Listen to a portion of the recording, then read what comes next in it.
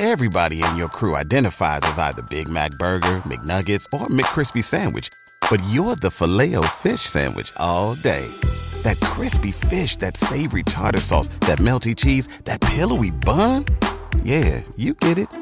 Every time. And if you love the Filet-O-Fish, right now you can catch two of the classics you love for just $6. Limited time only. Price and participation may vary. Cannot be combined with any other offer. Single item at regular price. Ba-da-ba-ba-ba.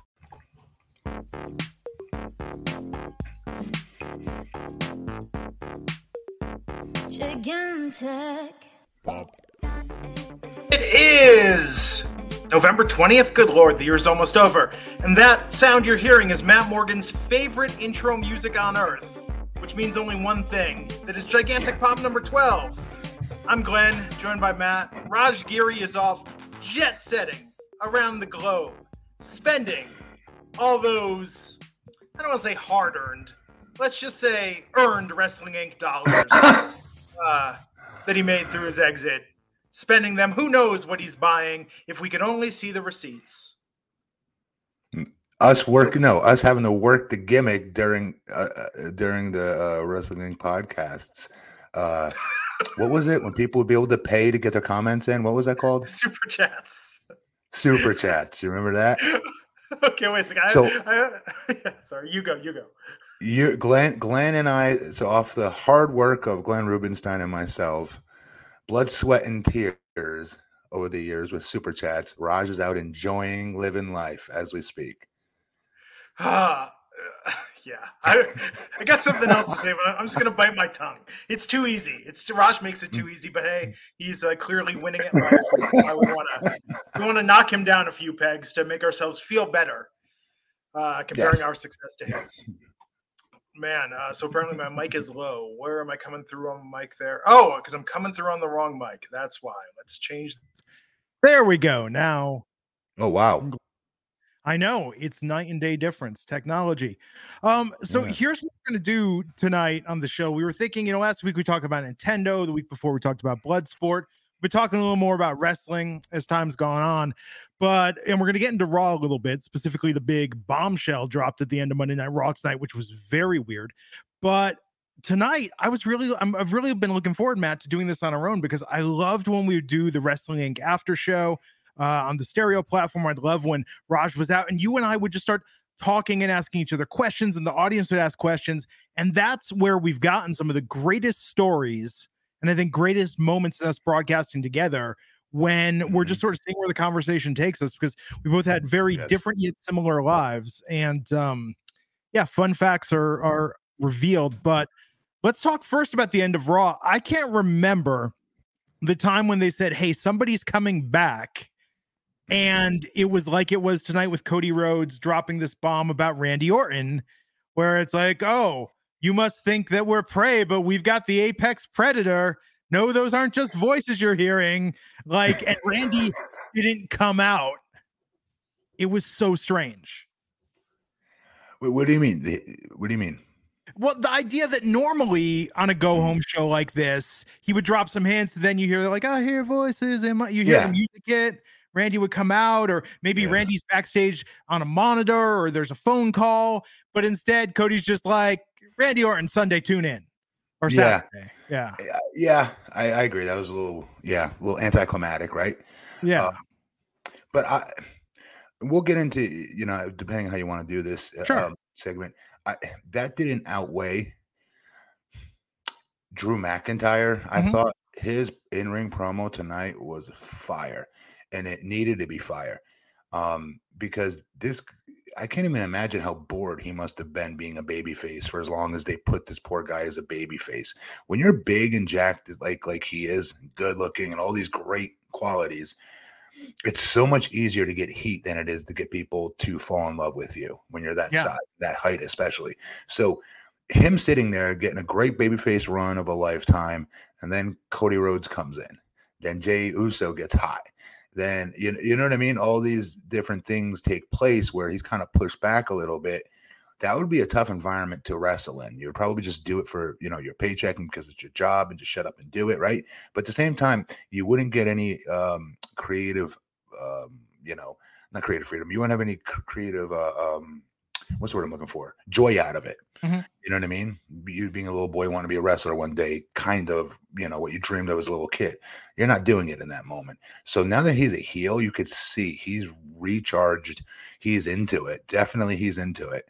While I loved his in-ring promo, and also he made great points as to why he did what he did, I'm on his side, quite frankly, when he said, well, how's everybody just trusting Jey Uso all of a sudden? This bloodline has ran rampant over this entire company more than any other, group the last decade, other than maybe the Shield.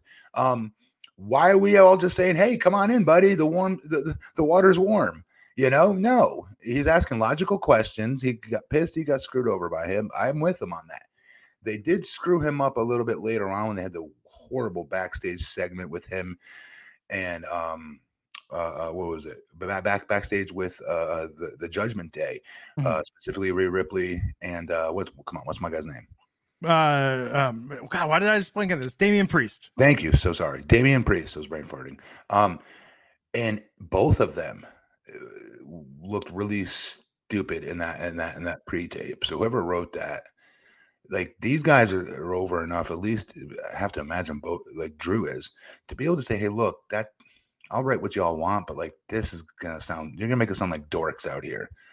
And that the writing kind of did for that one backstage pre-tape, like, hey, you chill? I don't know. Wait, you chill? You're not even kind of chill. Well, you know what? I'm so chill. I'm gonna let you wrestle and get your way, Drew McIntyre. You're gonna get to wrestle after all. Do you know what I mean? Like that. Yeah. Stupid. What's going on? Why did they have Judgment Day on SmackDown a month ago and Rhea talking to Paul Heyman? And I mean, I was wrong, y'all. I was saying, I was like, Bloodline versus Judgment Day is the ultimate War Games match they could do. It seemed like something was there. I mean, thinking about it, if main event Jey Uso ends up being a Bloodline sleeper agent and he's this whole face turn is a trick, that's the only long-term storytelling play they have with that build they had for a while there. I would love, if they did that, I would really love it. I know he's on a great face run right now. Yeah. Everyone's yelling yeet and he's selling t-shirts and it's great. And I like how he's doing it on his own. I like that for him personally. But as the angle goes, I really want him back in Bloodline. They're just not as strong without him. No. This Roman thing is crazy. And I've talked about this. I mean, Issa's all in on Roman Reigns, ride or die. Mm-hmm. I remember that. But still is, Matt. Hasn't changed. Perhaps even she's more in now than she's ever been. But it's not having him around, and people could be like, oh, it makes it so much more special when he's there. And it's like, that's kind of weird. That's kind of like being like, oh, I had an absentee father growing up, but that one time a year he'd come by for my birthday. Boy, was that special. Good analogy. Great. Yeah, analogy. like he's the champ, man. And so now we live in this world where it's, championships aren't changing hands. It's like, Gunther's not losing that anytime soon. Seems like Seth's not losing it. Roman's not losing it. Logan's not losing it. Okay, but hang on, hear me out. Yeah. So then we hypocrites, because I also remember right when I was wrestling, back in my day, along with once I finished and I started, doing the shows with you and Raj and covering wrestling, that we would used to, bitch and moan, like they flip-flop these titles so much that the titles don't mean nothing. Yeah. So don't we think that this is a good reset in a way that you can't do it for all of them though? It's like even Rhea and her championship. I mean, I think the tag championships are the hot potato ones. I think Io probably, but Io's going to have that great feud with Bayley, right? That's what has to happen when Damage Control it's going to be good breaks up. I like some unpredictability. I mean, say what you will about the 24/7 championship, but at least like you had some just fun in every episode and it could just change it a moment. I don't know, man. It's like, it's weird how at the time I was like, oh, this is kind of silly. But when they did this stuff with Drake Maverick and the wedding and like our Truth Pop, I mean, at least it gave an air that, it reminded me this is a variety show. And I feel like now I feel like actually they don't know what they're doing right now with WWE because of the UFC thing, with TKO. I think that creative is still settling. Maybe a lot of plans started then stopped when Vince was back. This feels like a weird Survivor Series that we're about to have. It feels kind of like the least relevant Survivor Series in recent memory. You don't think Judgment Day versus those 5 baby faces is a hell of a... It actually feels like a classic Survivor Series match, but not in a... But compared to what we had in recent years, years. You know what I mean? We had Raw and SmackDown really mean something for a few years. We had the awesome NXT year, which is probably my high watermark. I love that too. Yeah, I agree with that. I don't know. I mean, last year, War Games last year, holy shit, with Sami Zayn and the Bloodline. Like that was peak Bloodline. That was probably the best. So I'm just saying, compared to last year, this year feels like we got this ragtag group of baby faces to face Judgment Day plus Drew McIntyre. Okay, so you're right. Comparing it to what that was last year. That was last year, 1 year ago. That Sami Zayn 1 year ago Uso in the ring, or vice versa. Finally, really? Yeah, when Roman accepted Sammy, feeling Uso, you get the shirt.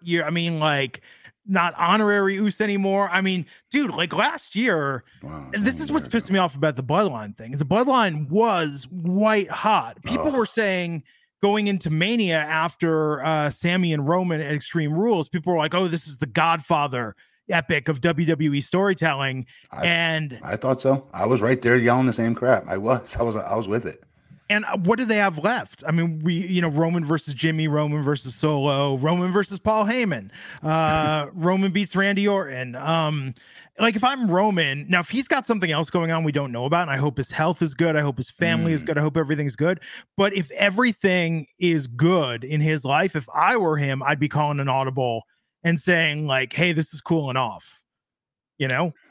Yeah. So hear me out. So for the same reason that a lot of the guys that work there, that I do still keep in contact with, that I never talk to the guys and ask them lame ass wrestling questions. Like, "Hey, dude, are you going to win at the next pay-per-view?"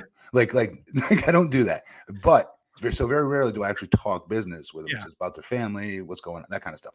Long story short, for the first time in a long time, I remember asking a few of them about like Roman's ascension and his acting getting so damn good. Yeah. With those, when Bloodline was really white hot, like you said. And they were saying like he's doing like the majority of this. He's making them all get there early.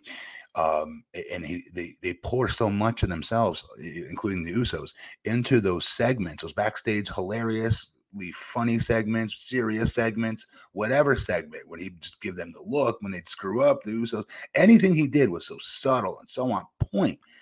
And they're like, that's all him. Like, they're not writing that for him. That's him coming up with the majority of this along with Paul. And they're letting him run with it. And so my point to this is that if he can have that kind of trust, that's like Hulk Hogan-ish type of trust, right? Then we got to assume and hope that he knows what's best for him. So maybe there is something going on in the real world for him that maybe you're right. Maybe we're unaware of. We don't know. But I don't think he's going to just, let something just die or there isn't something down the road that we're yet to see revealed. Like, again, your idea with Jey Uso turning that, you would think I would think of that, but I didn't think of that. That would be good. He's something, right? Because Friday night, having LA Knight versus Jimmy, Solo Sikoa, I think has really gotten over. That's one thing I don't like. He's beating them. I thought it was sad Friday night. It was funny some of what Paul Heyman had to say about John Cena, but it's sad that Paul Heyman, and I love Paul Heyman, but it's like Paul Heyman is out there. It's like in the sitcoms. Remember when, I'm trying to think of an example. Like on Different Strokes, Arnold would be like, "Hey, everybody, I got Clarence Clemens for the big fundraiser. Y'all love him from Bruce Springsteen, the E Street Band. He's going to be here." And they'd be like, "Arnold, where's Clarence Clemens?" And Arnold would be like, "Man, I hope he shows up." And they'd be like, "Okay, Dudley, you go out there and stall." That's what it reminds me of that Paul Heyman's doing. Like, he's just going out there and filling time while they're praying Roman Reigns shows up. Yeah. It's starting to seem like he's filibustering, and it's it makes it not special. And meanwhile, LA Knight is white hot. So now this is, Cody Rhodes, Sami Zayn, LA Knight, the crowd gets massively behind these baby faces who aren't going to beat Roman. And I don't know, man. Mania is going to be here in a blink of an eye, but and we think that because we're all getting older, time keeps going faster and faster. But when you're sitting through the show, it's kind of like, why am I watching this? Why week in and week out is this happening? I absolutely 1000% agree with that part. Really quick, just want to say what's up to J.R. Smith, that the NBA player, obviously. Ricky Z, what up, Ricky? What else we got on here? Bigfoot Sneakerhead. Yes, that's long that's time. my guy. Daniel's son. Danielson. I appreciate the pun. What's up, guys? Sorry. Had to say hi. Yeah. And a lot of you have been reaching out. I know a lot of you are watching this on demand because you can't be here live, and I get it. But it's been good just kind of getting like the community back together. You know, I think so good, dude. So good. So did you watch Full Gear on Saturday? I did. So I heard so much ish about it that I went back after and watched it. I watched it. I was still able to get it Monday, very early morning. I'm sorry. The next day. Yeah, Sunday. Very, very, very, very, very early though. Anyways, it's pretty crazy. Pretty crazy to say the least. I just, man, it's hurting the idea of paying so much for these pay-per-views and going back to that model. Like, how do you keep people satisfied when we're used to getting this for free as part of Peacock, and the bar is so low because on these B-level, C-level pay-per-views, it's always like, well, it was short, it went by, it was a fun, quick wrestling show for WWE. You know, but with AEW, they gotta make it worth the dollars every time. They do. I mean, the guys go bananas in their matches. They give you everything they have in those matches. They treat every pay-per-view match they have like it's a WrestleMania main event match, which, okay, I appreciate that. I just think, though, when they do that, they make all the matches, even with the different styles, very similar, same type of smell, if you will. Especially with like the risks they're taking and some of the crazy spots they're doing. Death matches. Yeah, man. Justin Toner. Yeah, go ahead. Hangman versus Swerve. MJF versus White was good, but way overbooked with Cole trying to sub for MJF. Yes, I agree with that. The second part of that. And it sucks because anything MJF touches, I'm usually the biggest fanboy in the planet for. Like, I love everything that dude's doing. Still want to see him back as a heel, if I'm being honest. But I'm still digging him as what he's doing right now is very impressive. I just thought he's right. It was way overbooked. Hangman versus Swerve. I love Swerve. I think he can do more, and I think they see that. And I think they put him in that storyline for that reason. People are like, oh, he's going into his home. That's so lame. Okay, well, really? Orton and Triple H, anybody? Yeah. Stone Cold Pillman, anybody? There's a gun involved on top of it. I mean, good Lord. So, I mean, you can't really crap on it because he went into his house. I heard people like on my Twitter saying that. I was like, come on, guys, let it go, let it play out, and let's see what happens, because Swerve has earned that. In my opinion, he's earned that right for us to sit back and let's see where he goes with this stuff. We know what Hangman's going to give us, right? Hangman's incredibly good, incredibly talented. Yeah. And his promos are getting better. But Swerve, on the other hand, I told you, I'm sure you think the same thing. He's to me screams main eventer. Can't believe WWE. I know. Of all the people to release, that's the one you release. That's the talent you release. Like that. Like what? He has no weaknesses. Zero weaknesses. Yeah. So I think the craziest thing to me is that Ronda Rousey wrestled a Ring of Honor match for AEW. Okay. What's your opinion on that? Overall? I mean, that's like Brock Lesnar doing a match in PWG. Like that's just crazy. Right? Huge step down. And I'm not saying that to dump on AEW or even Ring of Honor. I'm just saying that, like, for her, like, I get she loves wrestling and always wanted to wrestle and all this other stuff. But at the same time, that really hurts her value. I thought it does. Nobody was like, oh my God, Ronda Rousey's in AEW. Nobody was blowing up and going crazy over that. Well, by the same time, though, there is okay. So if you look at it through a different lens, she doesn't need the money. Ronda Rousey doesn't have to work ever again. She loves doing it. She really likes it. I mean, you would hear those stories in the 90s, like, oh man, Pearl Jam played this dive bar in Santa Cruz the other night, like things like that. Like just because for the love of getting out there and getting with the people and not having all that pretense. So then go to PW, actually go wrestle those types of matches, those indie shot shows where only like 200 people, 250 people are in the audience, but you dig the promoter, you dig the other guys and gals on the show, you dig what they're doing, and you want to be part of that maybe, but like, it's a huge step. I don't know. It didn't play right to me. If she signs with AEW, that is such a massive slap in the face to WWE. Why? Why?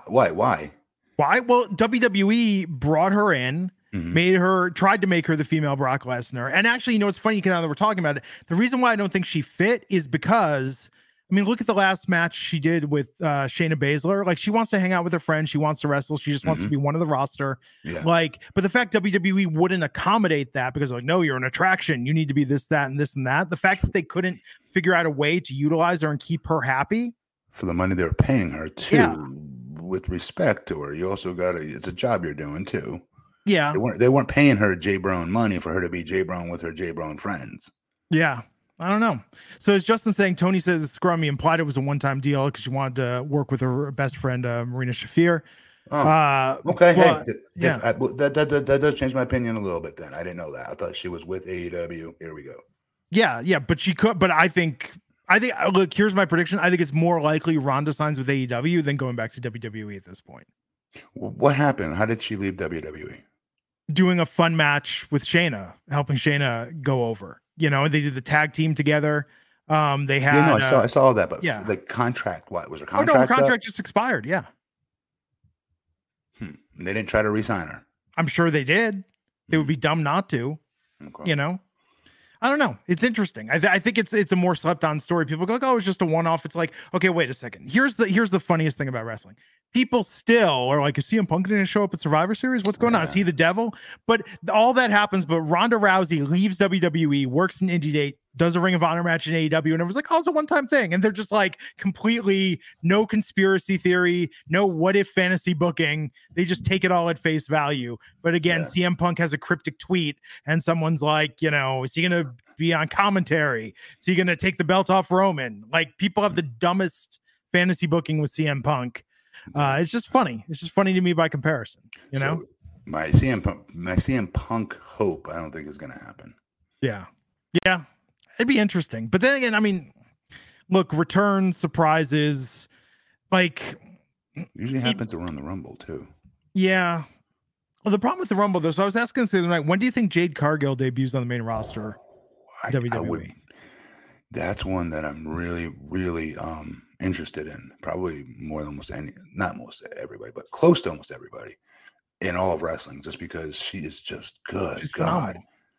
Just if you can take a legit comic book hero, bring her to life, it's her. Mm-hmm. She's so flipping impressive. So I want her out there. I want her in a showdown with Charlotte Flair so bad because she is a little bit taller. She is more jacked. I want to see it so bad, but at the same time, I want to make sure she's ready. You know, she's so athletic and she's picked this business up so much quicker than people are willing to give her credit for. They were dumping on her all the time in AEW. Don't act like folks like you weren't doing it. You were. I used to see it all the time when we would do it on the show. We would cover it and people like, oh, she's so green, should be on TV yet. Okay, that's not her fault. That's the company's fault. What's she supposed to do? No, I don't want to. You could have said the same thing about me when I got pulled up to SmackDown with 8 total months of training on Team Lesnar. Why? I might say, no, Vince, sorry, I'm not ready yet. No. So long story short, it ain't her fault. People were bearing her. So she's come a long way. She's improved very quickly, I thought. But I still want to make sure that she's 100% ready as she can be for a main event angle like a Charlotte Flair. I wouldn't be surprised if they don't do it at Survivor Series this week. Have her hit the ring and just nuke her and powerbomb the piss out of her. The way I would do it, Dakota Kai, everybody is like, oh, she can't wrestle. She's not cleared. I would have Dakota Kai participate and have it be a surprise that she's cleared. Then have Jade come out, help win the match. And at the end, they're talking about how great it is to be on the same team. And Jade's like, I teamed with you tonight, but I'm not on anyone's team. And then powerbomb Charlotte and then start a feud. I'd be down with that. Anything where she looks dominant and a lone wolf I'm with. But if it's not at Survivor Series, I'm afraid it's going to be at the Rumble. And the problem with the Rumble is if you don't get that end of show Ronda spot, you're going to get lost in all the other surprise pops. Yeah, you're 100% right. There's an old Pat Patterson thing where anytime you get to the Rumble, everyone knows what's going to happen. You get in, and there's like 5 other people in there, and you're a surprise entrant or not. You get in, it's bop, bop, bop, bop, hit 5 different guys with 5 different moves. You basically blow a mini comeback, then hit a couple of big moves, and then by cracky, somebody's music's playing now. And I gotta get ready for this, and I gotta go feed the new person that's coming into this. So there's not much chance to shine in these battle royals, especially if you're a new person being introduced. So I'm with you on that. Unless she wins it, unless she's booked to win the whole thing. Yeah, that would be pretty sweet. when you were going to come back in 2014, they were like, you're getting a bunch of eliminations, but they didn't even dangle the idea that you were going to win. No, good Lord, no. Look at you trying to gas me up. No. Well, I was curious about if they pulled it and you never know. Vince could have an idea. No, I mean, that's one thing I'll always give, him credit for. He was always very straight up with his opportunity. That's what he's always sold people, was opportunity. It's good. I mean, so of it what you will, kind of a thing.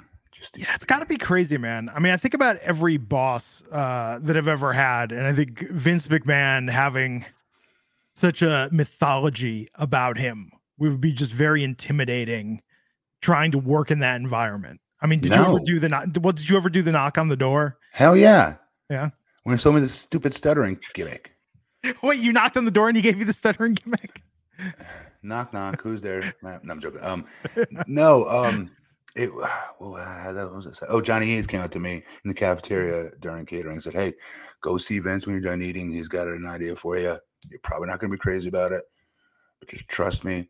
He's the one who's come up with this idea. He's the only other idea he's come up with in the last 5 to 10 years is Carlito. Cool. What was it? Cool Carib. Say it for me. What was the 3 C's? Whatever. Carlito's gimmick. Caribbean Cool. And he was super over at this time when I got pulled back up to SmackDown. So anyways, I'm like, all right. So I went in there and he sold it to me. But my point, though, is I went in his office many times. My first time up there when I was a part of Team Lesnar for Survivor Series that one year in 2003, 2004. I don't know, 2003. But he's easy to talk to. I'm not just saying that to sound like cool guy McGee. He's very easy to talk to. I think what happens is you walk past a guy so many times in the hall. I don't know how you don't say hi to him or shake his hand or anything like that. But he gets off on, in my opinion, intimidating people that want to be intimidated. If that makes sense, versus saying this is just some other dude who puts his pants on the same way I do. More importantly, he pays my paycheck. I need to keep an open line of communication with this guy. Am I doing good? Am I not? When I come to my matches, to the Gorilla, every time I'd give him a thumbs up or a thumbs down on how I did, and he'd give it to me. That was that sucked. That that kind of stuff. So I always felt comfortable talking to him. I never felt intimidated. Honestly, maybe my first time meeting him, just because he grew up watching him as Mr. McMahon, but that died out really quick because after you met The Rock and Stone Cold. No disrespect to Mr. McMahon. He, to me, wasn't on the same level as those two. Yeah, me being a huge mark, I'm like, holy shit! I'm talking. This is Stone Cold Steve Austin. This is The Rock. What? You know what I mean? When you met Vince in the gym, which also is you have one of the more interesting ways of getting in. Yeah, that's a great example of me at that time being but I couldn't act it. Yeah. How did that work? Was something where it's like, I'm going to make eye contact, do the head nod, or just go right up with the handshake, So, what's up? Hey, see what you're benching, Vince? I freaking close grip that for reps. No, I'm joking. No, he was, like I told you, coming out of the men's room as I was walking in, damn near smacked right into each other. Wow. Because I really had to pee bad. So my conversation, I'm damn near, you know what I mean? I really got to pee. And here it finally happens. I've been going to the gym every single Friday night for 6 months. Yeah. Every Friday night, I went right from work there to hopefully meet him at WWE headquarters gym because my friend worked for the magazine and would get me in. Anyways, and then that's how I met him that way. So in that moment, I was like, holy ish, this is Vince McMahon. This is incredible. Of course, I had a mark out moment, but I couldn't act it because it was also my opportunity to tell him I want to do this. What do I have to do to get into WWE or even wrestling in general? Yeah. But given your size and given the shape you were in, did he do a double take for a second? Be like, wait a second, or do you already work for us? Or are you on a contract? Did he have that moment where he was like, I should know you, but I don't know you just based on your genetics? What do you mean? When you first met him? In the headquarters? In the headquarters, yeah, because there you were. I'm sure he had a question as how are you here? And you're already not working for even if you knowing somebody, because guys like you don't grow on trees. But yeah, in a way they did back then because it was so red hot. Everybody wanted to be a WWE wrestler then. This was at the height of Rock, height of Stone Cold. XFL hadn't started yet, but was an idea and was about to. It was as hot as it could have been. So you did have all these other athletes like myself Got from it. other sports wanting to do this. And the only thing that used to drive me nuts about that, I'm like, I'm going to get grouped with the rest of them Yeah. that couldn't play professionally in a different sport. And this is why he's doing it. And it's like, what pissed me off about that, I was like, no, I grew up watching this. Some of these other cats I could tell never watched this. Yeah. You know, that played other sports and they made it work for them. Yeah. That's always interesting to me. Well, and I get that. I never liked when wrestling was seen. I mean, even when they talked about The Rock, even when they talk still about Baron Corbin, it was the idea of like, oh, well, you were an athlete, you tried football, that didn't work out, so you went to professional wrestling. Yeah, I think it diminishes you. I kind of thought it diminishes wrestling in a way when you talk down like that.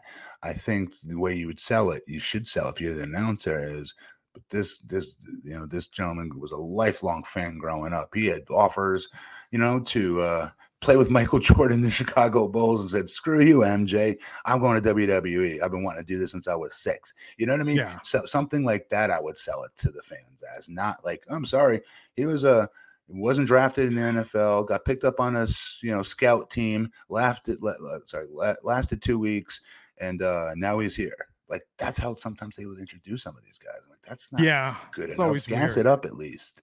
Yeah. So, could you imagine that? You're like, out at the club, out at the bar, and you've just got commentary, and it's like she was in a 7-year relationship until her fiance was cheating with her best friend, and now here she is looking for a new man. She thought she had her life figured out for her, and the direction it was going is, but now you have a chance to pick her up on the rebound. That's what, really, that is what it feels like. Hey, in the chat, Nate has just an idea for an upcoming show. Oh yeah. Plus it's relevant right now. JFK, which takes on what happened. So what's funny is I just watched this documentary on that. Yeah. My wife was watching and then I was overhearing and then I watched it after her. Some serious crazy stuff, man. Like that. I always thought people I never really paid too much attention to it. And just, when you hear people make jokes and hey, it was me on the grassy knoll, and dumb jokes like that, right? In passing. But what they actually have documented proof of how it happened to, is crazy. And it was such a big deal because my mom would tell me exactly where she was. My dad would tell me exactly where he was when the whole world loved him. He will always be, in my opinion, number one president of all time as far as beloved goes. Yeah. No, I agree. It's interesting though, because the government this is my frustration. The government was supposed to tell us. The Oliver Stone movie came out 30 years ago. Yeah. And they were like, we're going to tell you in the 2020s. And they moved it up and they're like, it's finally happened. And they get close to the government's like, maybe the people aren't ready yet. Yeah. But this documentary I saw was crazy. Like how they could show the proof of how things were messed with, tampered with. But the trajectory of the gunshots themselves. Yeah. And you could see it when it's still hard to watch. It's so hard to watch that. It's crazy. And again, it's still, sorry, I mean, this ties into wrestling. Mm-hmm. A year and a half ago, WWE said, hey, we're in Texas. Or wait, was that earlier this year? We're in Texas. No, it was a year and a half ago for WrestleMania. Hey, Joe Gacy, why don't you go cut a promo on the grassy knoll during NXT TakeOver? And it's just like, what the F? And he referenced it. He referenced like being in a history-making location. And it's just that's probably, I don't want to say it's not offensive per se. It's more just the WTF, WWE, like who thought this was a really clever idea to do this? So again, like by far, it's not even close, not even debatable who the most popular president and favorite president of everybody in American history. In our generation, generations before ours, then before that, to today, even I would argue. Yeah. Now, I mean, this country loved themselves some, JFK. For good it's reason. interesting though, because you have to think about it in hindsight. And I mean, part of it is, and there've been books and movies and so many articles written. It's because we didn't, it was the idea and the promise, and we didn't get the fulfillment to see fully what it could have been. So it's the great what if. you know? Because of the path he was on, the things he was saying, you know, which was ahead of its time. Yeah, it's interesting. But yeah, it's one of those rare moments in the aftermath of that where, I mean, in great tragedy, the country truly came together, set aside differences. Oh yeah. And reacted. But no, I'd be very interested. I would like the real story to come out. Here's my frustration with documentaries, Matt. Every year there's a new documentary that's like, DB Cooper, what really happened? We're going to finally dive into this. And then you watch it and it's like 5 things where they're like, and it could have been this, but we'll never know for sure. Yeah. And it's just like, fucking just text me when you have the final answer, because I'm not watching another one of these bullshit hypotheticals. I've been suckered into like 10 of them, and they all end the same way with no conclusive evidence. So you know what I'm a fan of? I watch a lot of, when I get a chance, if it's not wrestling on YouTube, it's NBA. I love NBA on YouTube. And I love when people get into the comment sections and say, hey, this is not worth the click, or hey, this is false advertisement on the picture. Don't click it. It leads nowhere. I love when people do that, because it saves me the time from doing it, because I get fooled all the time and go on there, like we just said, for like something like that. And you get all gassed up to watch it, and then there's no payoff. Yeah. Or Wrestling Inc., I have to say, thankfully has never done this, but there are other wrestling sites on Twitter where it's like, it's the most clickbaity title, and then you click it and it's just like, oh, this is super disappointing. Oh my God, yes. I remember as a fan with what was it, Raja, WWF.com. Some of you old heads should remember that. Not our Raja, by the way. Yeah. It's Raja. I had some other ones I used to go to when I was in college, and I'd go to. But anyways, same type of thing though. Like you would click on like, who's the next who was it? Like Shawn Michaels joining NWO, even though he's like still in WWE for like another 3-year contract. Things I wasn't smart enough not to know yet, and I'd go and click on it, and then nothing came from it. The most annoying one right now is with the Marvel Cinematic Universe. There's are these articles that are like, what could be next for the MCU? And then you read it, and it's like, there's no actual information here whatsoever. None. Zero. And it's annoying. I listened to my first audiobook in forever. I listened to some of the writers from The Ringer spent years doing the definitive history of everything that's gone on behind the scenes at Marvel Studios to build the MCU. 16 hours, Matt, but it was fascinating. Back from casting Tony Stark, with Robert Downey Jr. and Iron Man. It was almost Timothy Olyphant. It was almost Tony Stark. Nobody wanted to insure Robert Downey Jr. because of his problems. Right. And it talks about every single movie, the movies that happened, the movies that didn't happen. Like it was incredible. And it was just interesting just to learn about Kevin Feige and everything that went on behind the scenes. But yeah, I listened to podcasts mostly when I travel, but I was doing a long car ride. I'm like, I'm going to listen to this Marvel book. And it was super fascinating. So it was good. Yeah. Oh, Mauricio with the deep cut. Why isn't this on stereo? Right? I know. Mauricio showing his fandom cuts. Yes, absolutely. So it's Thanksgiving this week. And the question, Matt, that occurred to me today, what is your favorite Thanksgiving dish of all the food? And do you free day it or do you free week it on Thanksgiving? Like eat whatever I want, you mean? Yeah. So I will set my day up so I can eat as much as I want during Thanksgiving meal. And I give myself those 2 hours. Yeah. To eat anything I want. But the next day I'm allowed to have turkey sandwiches. Okay. So my favorite dish, though, to answer your question, is it sound boring, but it is the turkey itself. Really? Okay. Yeah, with good gravy. No, I mean gravy is the underrated part. Yeah. In my opinion. Potatoes. Yeah. And gravy's, have you ever made gravy from scratch? Hell no.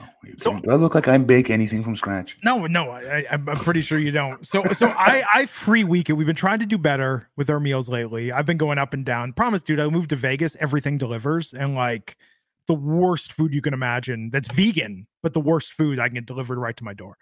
But this week I was like, I'll make some gravy. I'll do some biscuits of gravy. And I had this realization where I was like, I'm eating bread, and gravy is essentially bread on bread, because gravy is like flour, butter. It's all the same ingredients, just in liquid form, and you pour it over your stuff. But gravy's good, man. I think gravy is where it's at. Yeah, man. but I like some nice cranberries.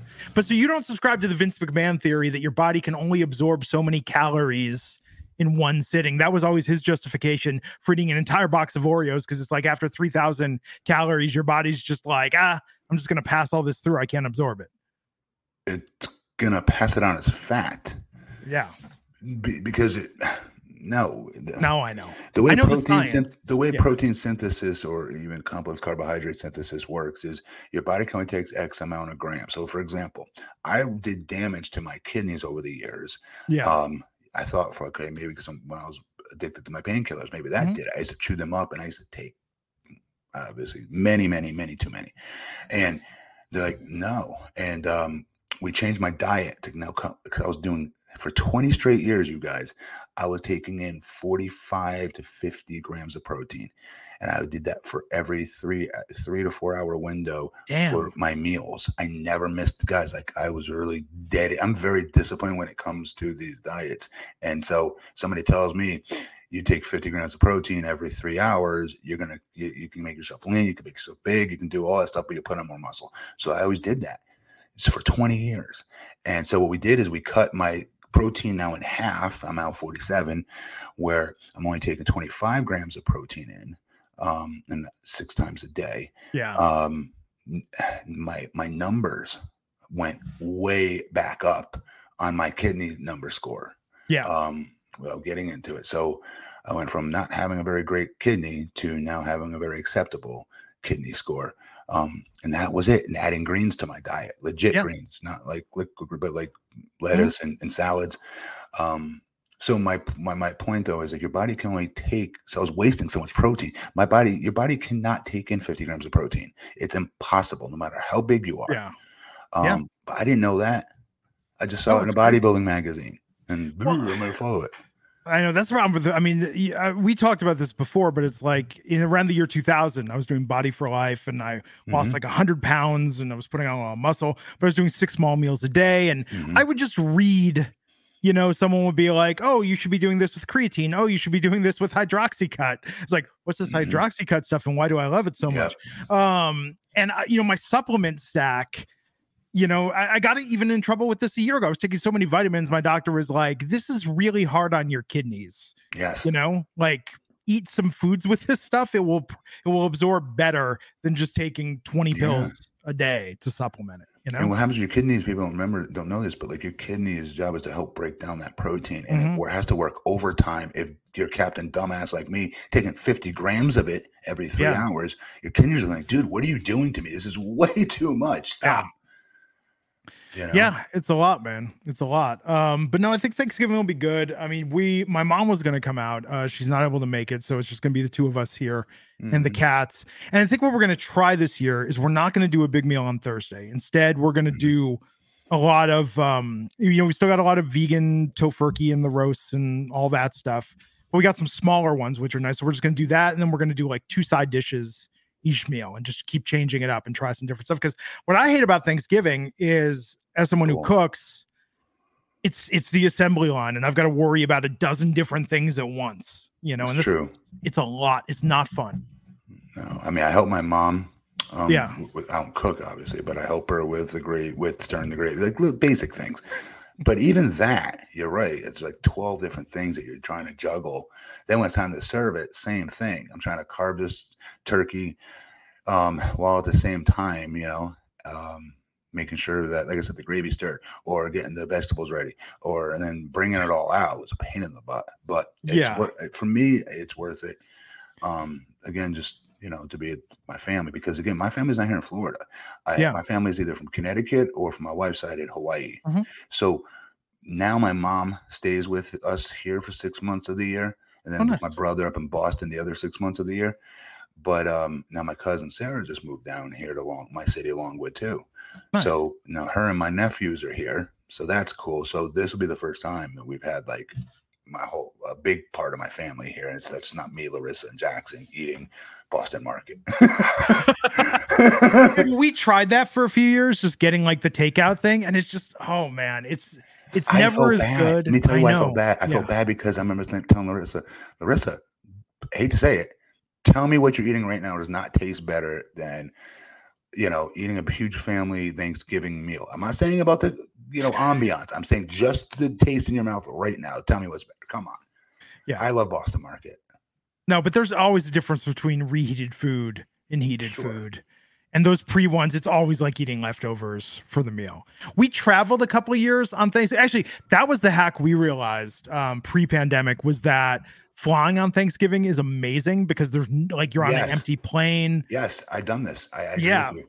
So what we were doing is we would get like a small to-go meal. We would just basically like eat that in our kitchen just to say we had Thanksgiving. Then we get on a plane that night, get into, New York or Florida the next morning, and then just have a vacation. And that was nice. Like, highly recommend traveling on Thanksgiving, not before, because that's a madhouse, but on. Because it's just it's dead. Like, it's so easy, which is cool. We were watching the. Oh, I'm sorry, what were you gonna say? No, I was gonna transition back to. Yeah, please. If I could. Anything else on Raw tonight that you thought was redeemable for watching?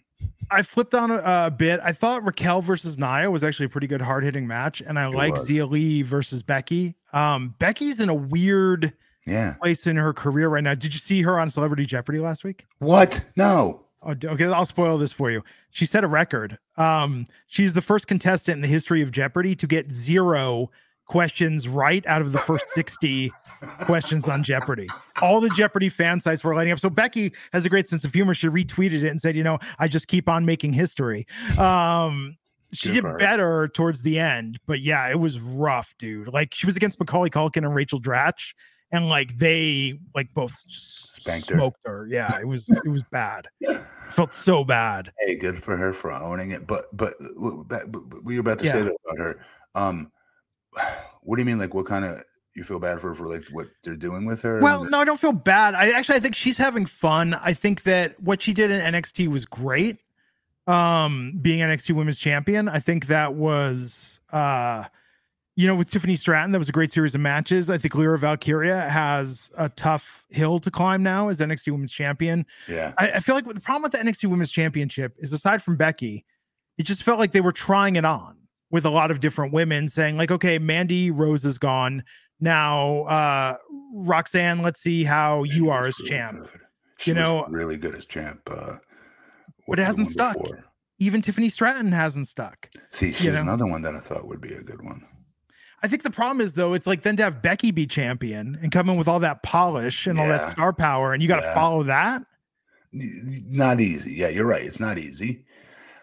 But at the same time, if you're in NXT, right, I know it's not developmental, but it kind of, sort of, in a little bit of a way, can be, because their ultimate goal is to get these guys and gals onto SmackDown and Raw. I have to imagine that. Yeah, I would hope. Not all of them, but a good chunk of them, they're hoping will be main eventing WrestleMania one day. At least some of them, right? They have to hope for that. WWE does when they sign them and have them on NXT. So with that's in spirit. Summer Stratton, I thought she improved dramatically. Yeah. Good in the ring. Good on the mic. Especially from what I first saw of her in her promos when she was coming and about to start, you know what I mean? And be introduced to what she ended up really. I didn't know about her athletic background at all. Yeah. So I was really taken back by her athleticism. She's another one that I think can be very good for them. I think she's going to be on the main roster sooner rather than later. I think if Vince had more pull, she would be, because that seems right up Vince's alley in terms of what he likes. That's so, yes. That's so up his alley. But blonde hair, blue eyes. Yeah. Like, he's like, he'd pitch a very inappropriate angle. Yeah, it would just be awful, but it probably great at the same time in a weird way. His taste is like just in general is just like some toolbox that you knew in grade school back. Like, remember like when Pam Anderson was like a big deal? Like, do you remember that? Like when she was in posters on every one of your friends' walls back in the day. Yeah. That's Vince McMahon. That's him. No, like, he reminds me. But he's PS 80 years old. I know. He reminds me of like the friend's dad you had that would say wildly inappropriate things. It's just kind of like, okay, you're really old, man. This is making us all very uncomfortable. But I think they got sidelined because and it's not just me. A lot of people were really behind Nikita Lyons. A lot of people loved Sol Ruca. Like they had a lot of talent that had a lot of momentum building who got injured. So I think they've got a lot of how can I put this politely? I feel like, you know, they don't have a front runner, so they're giving a lot of runners up the chance to become the front runner. And maybe somebody can rise to that opportunity. I think Tiffany Stratton was the closest thing to me too. Yeah. Me too. Yeah. But I think she's going to be on the main roster sooner rather than later because we don't have somebody with that gimmick quite like that on the main roster. Blacksaw Johnny Hex wants to know your thoughts on Lexis King, formerly Brian Pillman Jr. Oh, I've not been able to see enough. I've only been able to see his backstage pre-tape that I saw him do. He's got all the talent in the world, obviously, but I need to see more. I know everybody else is pretty big on what he's doing now. All the other wrestling fans that have had a chance to see it seem to be pretty into it, so happy for him. Yeah, AEW didn't do him no favors. Yeah, well, he looks his glow up on NXT. I mean, his beard, like everything about him is just like on point. So on point, to the point that it almost unnerves me. It looks almost a little unnatural. His beard legit looks like drawn in, but it's not. It's just that sharp. No, it looks like a Snapchat filter. Like it's so perfect. Like, do you get targeted? I get targeted the weirdest shit on Facebook. And I always get these things with guys filling in their beards and like brushing in between and putting duct tape on or masking tape to like line up the fade on it and stuff. Really?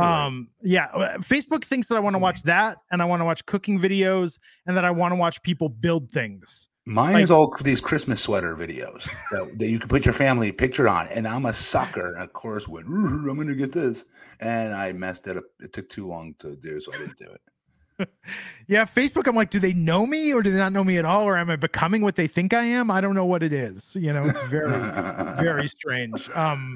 But yeah, so with Lexis King, I think he's going to be NXT North American champion, if not NXT champion sooner rather than later.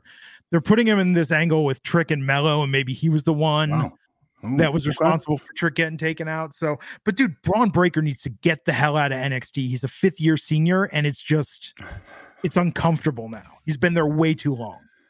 He has. I thought they would have pulled him by now.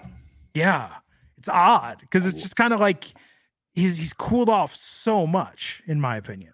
He has. Just remember, though, he still is dramatically going to keep improving. He's so young still at this, still new to this. Yeah. But this is what they did with Brock. The right thing they did with Brock is they don't do it anymore, and they need to start doing it again. When you have a stud like that, remember I told you the bigger guys, it takes a little bit longer for them to pick this business up. They have to learn not just the normal way to wrestle. They have to learn how to work like a big man as well, which double hard. Anyways, long story short, when you have somebody like that that's a freak, you put them up on the road on house shows, and that's it. You put them in the first opening match on these house shows versus, like whoever today is akin to a Billy Kidman or a Paul London, people that can really lead you through a match and are really consummate pros and know they're there to help that other talent get over and understand. And more importantly, not even get over, because usually Billy Kidmans and Pauls would beat somebody that is unknown in a, dark, like let's say house show style match. Yeah. But my point is that bigger guy will learn that night quicker than they will being in NXT or in my case, OVW. You'll learn a lot more because you're wrestling with way better talents that have many more years of experience. You can learn the WWE way that they want you to wrestle as well, and wrestling in front of larger audiences. So he needs to be doing house shows with WWE and just do it for like 6 months. That's what they did with Brock, and it was smart as hell they did that. Yeah. Before he came in as the next big thing. Still a fun show, though. I think NXT is still the most fun I have watching wrestling each week, just because nothing goes on for too long. They somehow cram 20 I think segments. That's your reasoning. I think that's ultimately your reasoning because it's the show. Well, no, SmackDown's only, Yeah, SmackDown's 2 hours, but SmackDown will have 10 segments where NXT will have 20. In the same 2 hour block. And they try stuff. It's weird. I mean, dude, think about all the years we spent covering wrestling religiously. For a while there, 4 shows a week we were doing together. We're doing Raw, SmackDown, and NXT and AEW at the same time. So what makes that the most fun to watch? Different shit, changing it up. Don't let anything go on too long. Which, you know? I wanted to tell you this. Yeah. Have you seen what Tony Storm has been doing on AEW? Yeah. I think that thing is awesome. I think that gimmick is awesome. At first, I was like, this will never work. But her acting, that's another one. Her acting skills are insane. It's fun. Dude, for her to be as young as she is and understand how to do the silent film mannerisms and pantomiming, that, dude, like, she's very talented. I agree. They have this new thing on AEW called AEW, not storylines, but it's on their YouTube channel that shows like the history of an angle or a character, which is super smart. I watch it so to catch me up to speed on something I'm missing, right? So I was watching hers, and you got to watch it. It's really worth it because it shows all of these silent film things she's doing with her facial expressions and she's freaking gold, I think. And she looks different, right? Glenn, sorry. And she looks different. Yeah. She's still a pretty girl, and she's not what Vince or WWE would try to jam down our throat in the 90s on what a pretty girl looked like. She's that, plus she's an athlete, plus she's funny as hell. I think she's the whole package. This gimmick is exactly what we always say we want to see. Try something different. Shoot for something that's completely out there. Yeah. What do you have to lose? We always say. And the talents are too scared to do it, right? She's not, and I think she's killing it. It's super entertaining. I love everything I've seen of it. My main thing is it's funny too, because remember on SmackDown, her gimmick was like her mom listened to a lot of 80s music, so she loves the 1980s. Oh my God. Like that's so lazy, right? So lazy. And there were no vignettes. There were like she dressed sort of like she was into like metal bands, but there was commentary. She didn't have any build up in WWE. It was so dumb. None, and that's their loss. She's proven that every week she's on AEW, I think. But no, I think that, it's funny though, but still you listen to what TK is saying. Tony Khan's still like, oh, you want a sports-based wrestling promotion. That's still the core of what AEW is trying to do. That's not what I want. I've said all along. It's funny that Al Snow said this on The Wrestlers. It's like, I want the Muppet Show. That's all I want every week. I just want it to be like, I want the GM backstage to be like, the Miz won't come out of his dressing room. What are we going to do? Dude, I've been thinking about this lately. I'm surprised if nobody's doing this. I don't know that I'm going to do it, but if I just start a new wrestling podcast now, you know what I would do is I would start a podcast that would just go back to 2016, the brand split, and just rewatch SmackDown from 2016 from the Talking Smack era and everything that happened there back with the 6-pack women's championship, Heath and Rhino, Daniel Bryan and the Miz. Because I think back to that, and maybe it's because it was when we first started podcasting together, but that is the most fun I have had watching wrestling. That's fascinating to me. Wow. It was a good show. And it was that Daniel Bryan was Kermit the Frog. Every week he was talking to Shane McMahon, and Daniel Bryan was like, how am I going to deal with all these crazy wrestlers? And I know Daniel Bryan was miserable then, but he was very good as a GM. He was a good GM. He pulled that off. Yeah. He's pulled off everything they've thrown his way back then. But not as a kid, that's not your best memories of wrestling when you were little? The problem as a kid, it was fun to like talk about and watch. But you know what it was, though, is we watched the matches. And I remember as a kid being like, sure, a lot of like rest spots. Matches sure are going on a while. Like I would love the entrances, and I would love. What is wrong with you? So as a little boy, I was not asking any of these questions. I have ADD, dude. Like as a kid, it's just like if you were saying something like that, I'd be so angry with you because I know it's not real. But at the same time, like I don't want you yelling it out loud. No, it wasn't real. I would just be kind of like. So I loved like Ricky the Dragon Steamboat. I love guys that would do flashy moves that would have. Just great entrances. Now as a kid, okay, but let me tell you the flip side of this. Now as a kid, if I was a child growing up now, I'd be all about the cruiserweights. Like Ricochet would probably be my favorite wrestler. I would, absolutely, I would be. Yes. Yeah. Like if we'd had that when we were kids, like if there was lucha style wrestling and high flyers in the WWF, that would have been game changer. Like that's what every kid wants. I mean, I think I still want to see that. Like I enjoy watching those matches. Cartoon superhero. Yeah, that's fun. But that's what I'm saying. It's like, in my mind, like what made Hogan's matches and a lot of these guys' matches, one, the stories I think were better than they took more time to, by the time they got to the ring, you saw the promos, the vignettes, the stories, the interviews. But they sold the hell out of the fewer moves they did, not the lesser moves, but the fewer repertoire that they had of stuff. You know what I mean? Yeah, I do. But as a kid, like, does anyone pop? You're like, oh my God, he hit him with his elbow. Like maybe if it was a really cool flying elbow, if he was off the top rope, but. So no, but it was, but there, if you remember though, so like my earliest memories is like, again, Piper Hogan. Yeah. So like, he was such a jerk. I hated him. And that's what I loved. I loved the promos. So I love Piper getting in Cyndi Lauper's face. Just everything that we saw. I was so excited to watch. Like the storylines they had for them were really deep, I thought.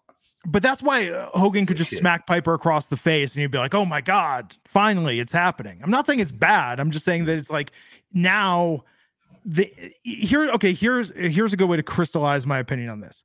The in-ring, or pardon me, the out-of-ring stuff, the story stuff, the promos, the interviews, everything we saw story used to enhance what was a relatively straightforward in-ring product, right? Once you get past the entrances, what they were doing in the ring was, I don't mean this pejoratively, it was basic. It was wrestling 1.0 or 2.0, right?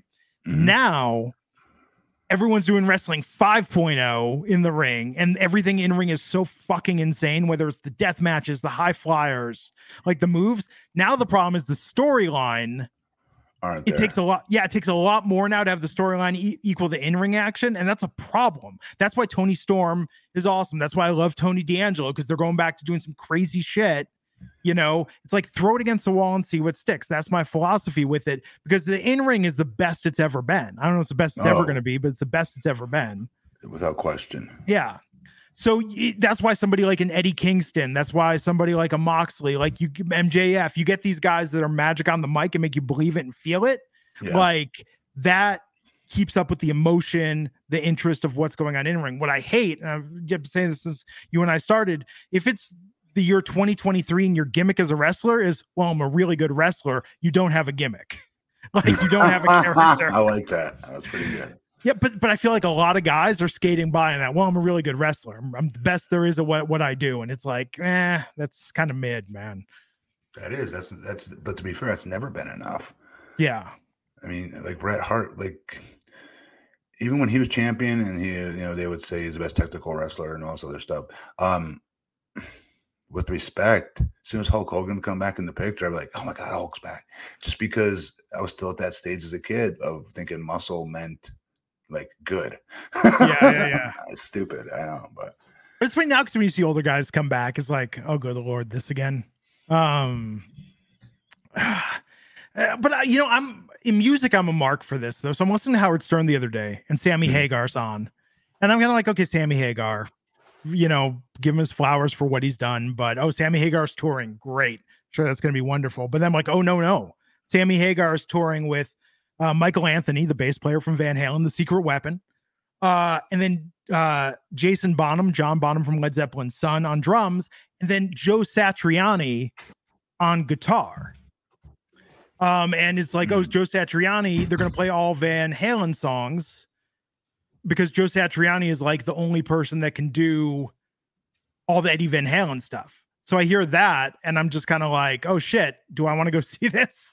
It's like me, Mr. Anti-Nostalgia, fade away gracefully. I'm just kind of like, yeah, maybe I do want to go see them play a bunch of Van Halen. Like, dude, I saw Van Halen 7 years ago on their last tour with David Lee Roth, and it was great seeing Eddie Van Halen, Alex Van Halen live, but they didn't have Michael Anthony. It was Eddie's son Wolfgang playing bass.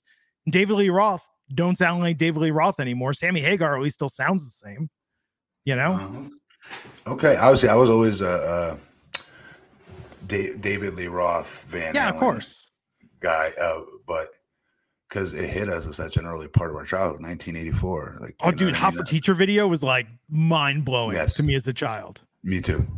Yep. And even his solo stuff, like I popped for Just a Gigolo, like that's on my list. I like told my wife, I'm like, you play that at my funeral. That's like song 1 at the funeral mix. It's a good one. But speaking of which, I know Motley Crue is your like favorite band of all time. Have you seen them in recent years? live. Yeah, right. Not live, but just like you said on things like Howard. Yeah. And Yeah, it's tough, man. I mean, Mick Mars can't tour anymore because of his medical condition, but it's like seeing Vince and stuff. Part of me is kind of like, maybe there's a reason why you should just retire at a certain age. Let people have that memory of you. Yeah, of course there is, but there's some people who get addicted to that rush.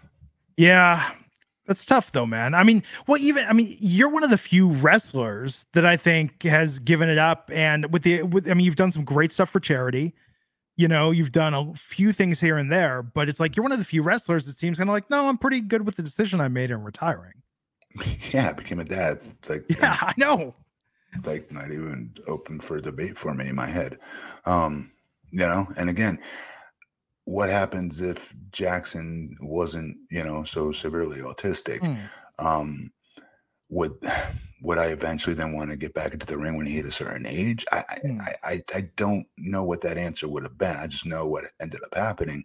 Yeah. And knowing like, oh my God, thank God I made that decision. Yeah. 2 years ago. This is when he was, after he got diagnosed at age 3 years old of being nonverbal autistic, obviously. But like, oh my God, no wonder why I had that feeling come over me in the delivery room, holding him for the first time and saying, I'm not going back to wrestling. Yeah. Because that was coming down the pike where it's a lot of work for me and Larissa both. Every day before school, we're taking them to an occupational therapy, speech therapy, feeding therapy, equine therapy, sensory integration therapy appointments, like literally 5 or 6 days a week. He's doing these therapies before we take him to his all autistic charter school for school for the day. But so my point is like, so no, like, do I want to play, good guy versus bad guy in my underwear? Or do I want to do that? Yeah. It's not even debatable. Right. And that eventually pushed me into wanting to do more in the community, and go from there. So, yeah, it's easy. No, I think it's great though, man. I think it's interesting because we see people have a very hard time letting go of the spotlight. Just in society. And I thought when it was my time to retire, I would too. It's my thing I wanted to do since I was legitimately 6 years old, Glenn. Yeah. I wanted to wrestle. So I thought for sure I'd bawl, cry, all that other stuff when it was my time to retire or whatever happened, or be forced into retirement because people think I'm not good enough, whatever the reasoning is. I thought, well, that day would be tough. But I'm telling you, with him and being born in the living room and all that other stuff, that just completely replaced it. And I wasn't expecting it to, by the way. Yeah. I mean, and your second act, as it were, is phenomenal with what you're doing in Longwood and with public service. I mean, I think it's very commendable, and it's a job that doesn't get enough appreciation. A lot of the time in local government. I mean, you've seen it, man. I saw it. We didn't talk about this too much. I mean, part of the reason why I was so fine leaving the place that I lived before is I was helping a friend run for city council. I got to learn about the local government, and I was just like, nah, I'm good moving away from here. I didn't meet very many Matt Morgans. I met a lot of people who were in the pocket of developers or different special interests, or it was just constant like butting of heads of philosophies, sometimes national political philosophies. And I'm like, hey, I don't care who you voted for president. I want to know how I'm going to get across town. How are you going to fix the pothole now? Yeah. Like, the street lights out, like the garbage guy keeps coming like 45 minutes late like basic things that people just want to get done. They don't want to hear all the ish that comes with it nationally. And it's crazy. It's dude. I mean, I could, the things I had to endure, people wanting to talk about. And I'm like, what does this have to do with local politics? God. Dude, don't even get me started. I know. Oh my God, I can go on. Yeah, I know what you're thinking and saying. Yes. Yeah, and it goes both ways, by the way. This isn't one side or the other. No, you're 100% right. But what the hell does that have to do with what I'm supposed to do for our city? That has nothing to do with it. So we moved to Vegas, and I was like, you know what? I don't want to learn about local politics. It's just going to bum me out. It will. Oh, it will. It's like, this is not worth it, man. Although here, the big thing, I'm not sure if you saw, F1 was in town. F1 racing, Formula One, and holy shit, it was on the strip, Matt. They like shut down the strip and built a track so Formula One cars could race all around the Las Vegas Strip, and traffic was miserable for like a month. All the locals are just avoiding it. But I have to admit, it did look cool on TV. It was interesting. Sounds cool. Yeah. So before we wrap it up here, I got to ask, because so have you still because it's been a while since you've gone to like Disney World. I think the last time I asked. Yeah. So everything's hit or miss with Jackson. It's 50-50 of how he'll react, how he'll receive everything, noise and through his eyes, even, right? How he sees things, colors and things like that. Anyways, so you don't know what's going to be too loud for him, what won't be. It's trial by error. What works one day won't work the next sometimes. Long story short, I wish he was into it. So, because I was a huge Disney kid as a kid. We drive down there from Connecticut to Florida every 4 years in my family van with me and my family, and I loved it. Sometimes we do go there, but it's been quite a while. I'm just always curious. Like, that's something I've missed. We used to go a lot. We used to go like once a year, and then we just stopped. Honestly, dude, because the technology made it not fun anymore. Because now it's when you show up, I have to log into the app and I have to get all my fast passes for the day, or and I have to reserve this ride, or else I'm not gonna be able to ride it. And it was like, dude, I just want to have a vacation, man. Right? I'll show up and do what's good. No, it's funny. We were watching on Disney Plus. The Rock has produced Behind the Attraction on Disney Plus. Oh, I didn't know that. They have different episodes about the Haunted Mansion, Pirates of the Caribbean. We watched one about Big Thunder tonight. What? It's a good series, and it's funny because.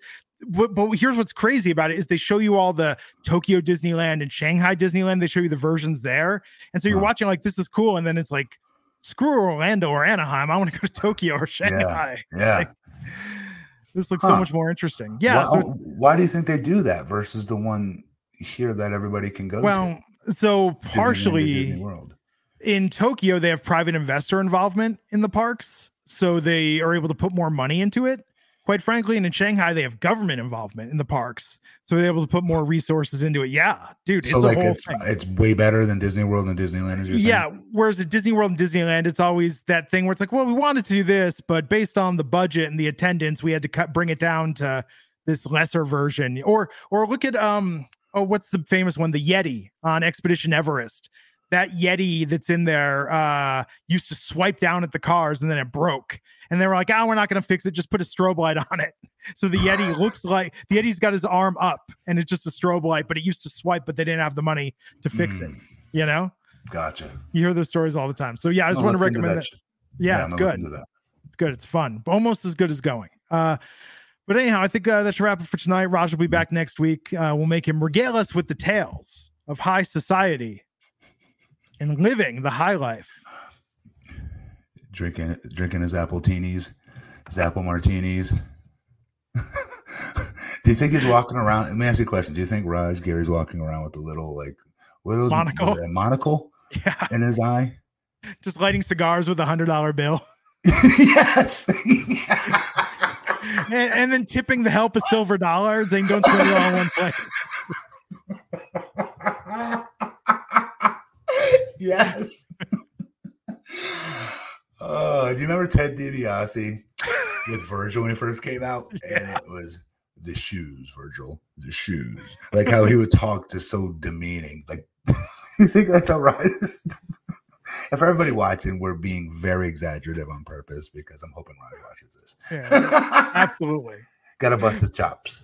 Well, follow Matt at BP Matt Morgan. I'm at Glenn Rubenstein. Hey, everybody, like, share, subscribe. We're getting there. We're almost to 1,000 subscribers. We just need a few hundred more. So please give us a follow on the YouTube. We love doing this for y'all. It's been great to be back together. Matt, this is fun. I've been waiting. I've been counting the time. I'm like, I hope Raj misses 1 week so we can have some one-on-one time again. Yes, so we can BS about what we want to talk about and not have to be derailed or corralled back onto the message. So for Justin Toner, it says, thanks, guys. Another fun one, even without Raj. No, it's supposed to be, thanks, guys. It was especially fun without Raj.